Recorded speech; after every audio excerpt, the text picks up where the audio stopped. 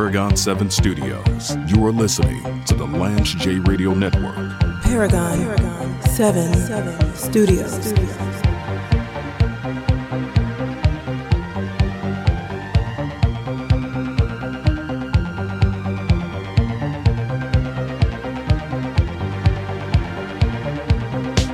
So I don't think that Coach Brian Flores, I don't think that he's the W.E.B. Du Bois of the NFL. I don't think that he's the Marcus Garvey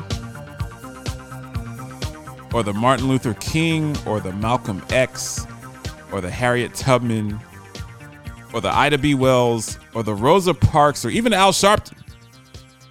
Shout out to Al Sharpton.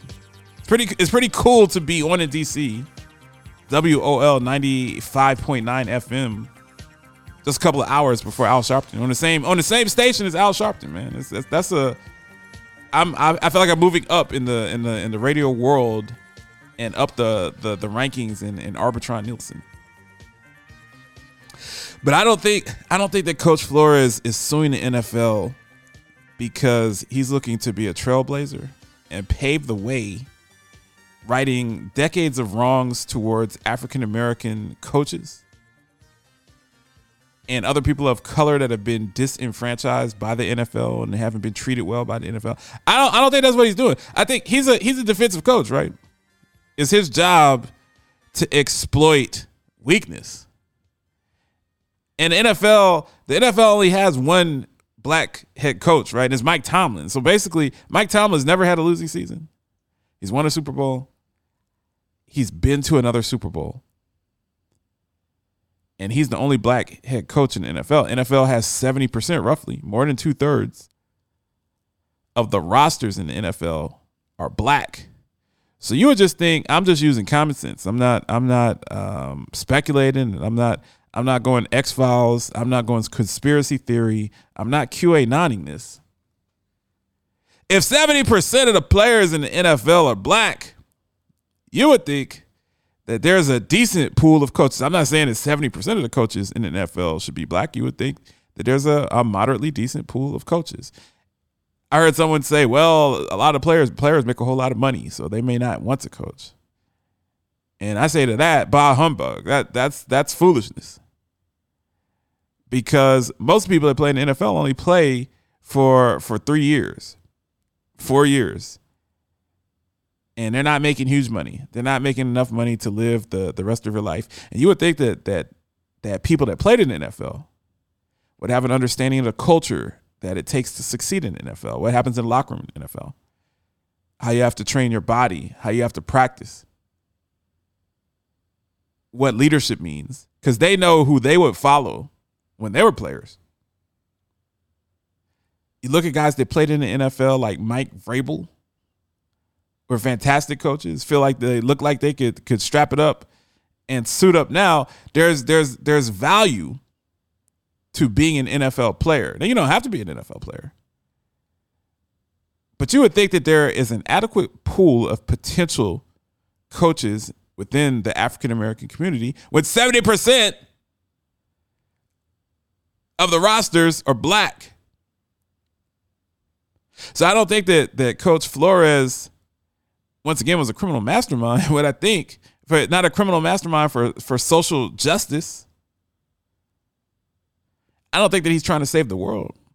I think that he's exploiting a weakness. He's basically a defensive coordinator, head coach, someone that's experienced in exploiting weakness, and he's looking at the NFL. He's saying, "Man, these guys are doing a lot of 7-step drops. Their left tackle sucks." He's got the Buddy Ryan 4-6 defense, the 46 defense versus the NFL, because he knows only 1 out of 32 head coaches are black. If you're trying to win a case about discrimination, that's a pretty darn good cause to sue and potentially win a case about discrimination. When only 1 of 32 jobs are filled by an African American, that's almost case closed. I don't think that you need Johnny Cochran or Ally McBeal or Blair Underwood when he was on LA Law Or the one lawyer from Law and Order, the guy that wears the 3-piece suits all the time, that's the DA, Law and Order, SVU. I don't think that you need an all-time great lawyer to be able to put 2 and 2 together. That something is askew if the hiring practices for African Americans in NFL are that lopsided. That looks like systematic racism to me. I mean, there are coincidences, right? But when it's only 1 out of 32, that's not a coincidence. And I think a lawyer got in his ear, and Brian Flores was humiliated because he was supposed to, obviously first of all, Brian Flores won in Miami. Now he didn't get into the playoffs, and he wasn't a Super Bowl contender, but he had a winning record in Miami with a really, really bad roster. And he wanted to take Justin Herbert, and they took Tua. And I like Tua, so people are wrong. I thought that Tua was going to be a stud in the NFL. But he wanted to take Justin Herbert. And they had a chance to take Justin Herbert, and they took Tua instead. And with Tua and Fitzmagic, Brian Flores still was above 500. Was very competitive. One of the few coaches gave Belichick hell. He's been very competitive, winning games with a bad offensive line, with a mediocre quarterback, not a whole lot of weapons, and just winning games on grit, strategy, and defense. And he didn't get along with the owner, didn't get along with the GM, and didn't get along. But he was ticked off, right? Because they're writing him about performance. He's like, hey, I wanted to take Justin Herbert. You guys took Tua. So back the bleep off. And that didn't sit well, and they fired him. And you would think that he had interviews with the Bears. I think he had an interview with the Texans. But with this Rooney Rule stuff, I think you come to find out a lot of these guys, they're not really getting legitimate interviews. I've been saying that about the Rooney Rule for years, that it's just to check the box. I'm not a huge fan of the concept of affirmative action. You have to have affirmative action because there's so many people that are disenfranchised, so many different classes. I wish that the world was a meritocracy. The best wins, to the victor goes the spoils. But we know that in the Good Old Boys Network, people hire individuals that they identify with, that they're comfortable with, that they can have a beer with, that they can play around the golf with, that they can go on a trip to Hawaii with and bring the wives and bring the kids and all of that stuff.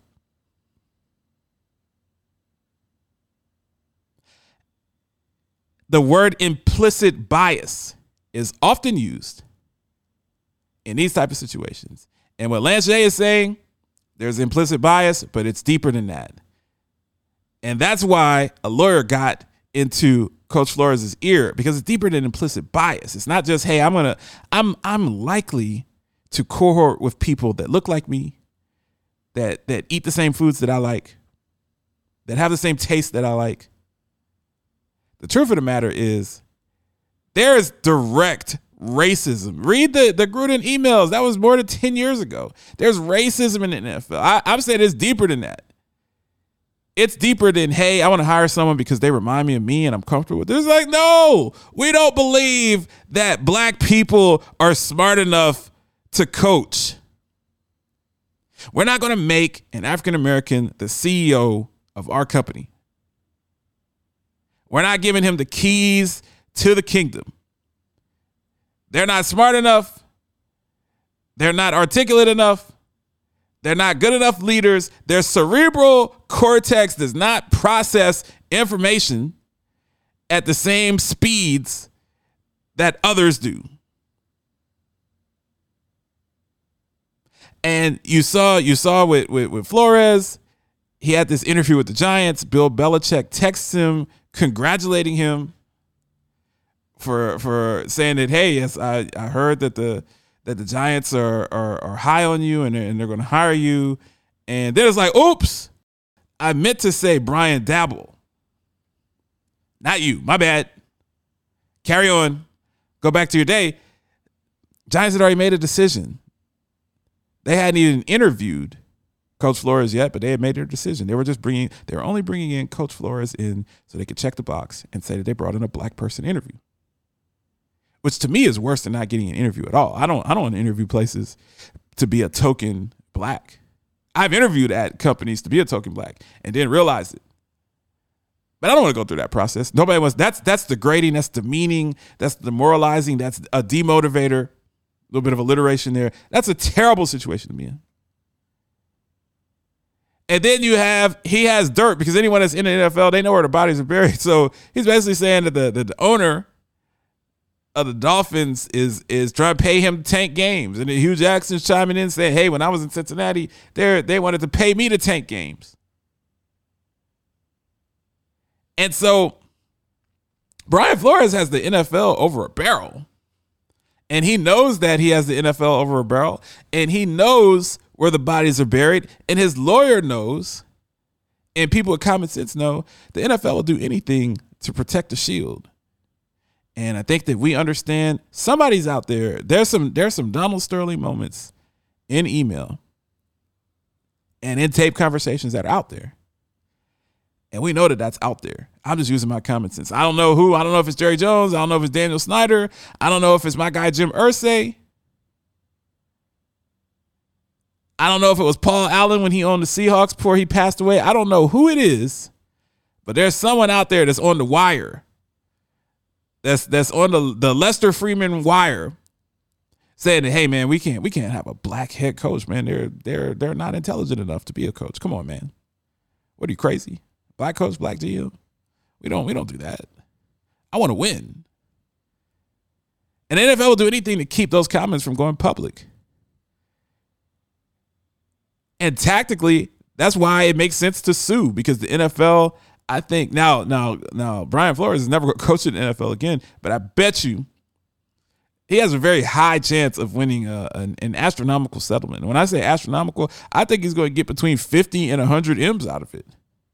Just so they don't have to subpoena text messages and subpoena emails and subpoena recorded phone call conversations. And then you have every black coach, because this is a class action lawsuit. You don't want Eric Bieniemy, Hugh Jackson, Jim Caldwell. You don't want these guys all coming together and saying that, hey, Jim Caldwell, he took the Lions to the playoffs twice. He went to a Super Bowl with the Colts.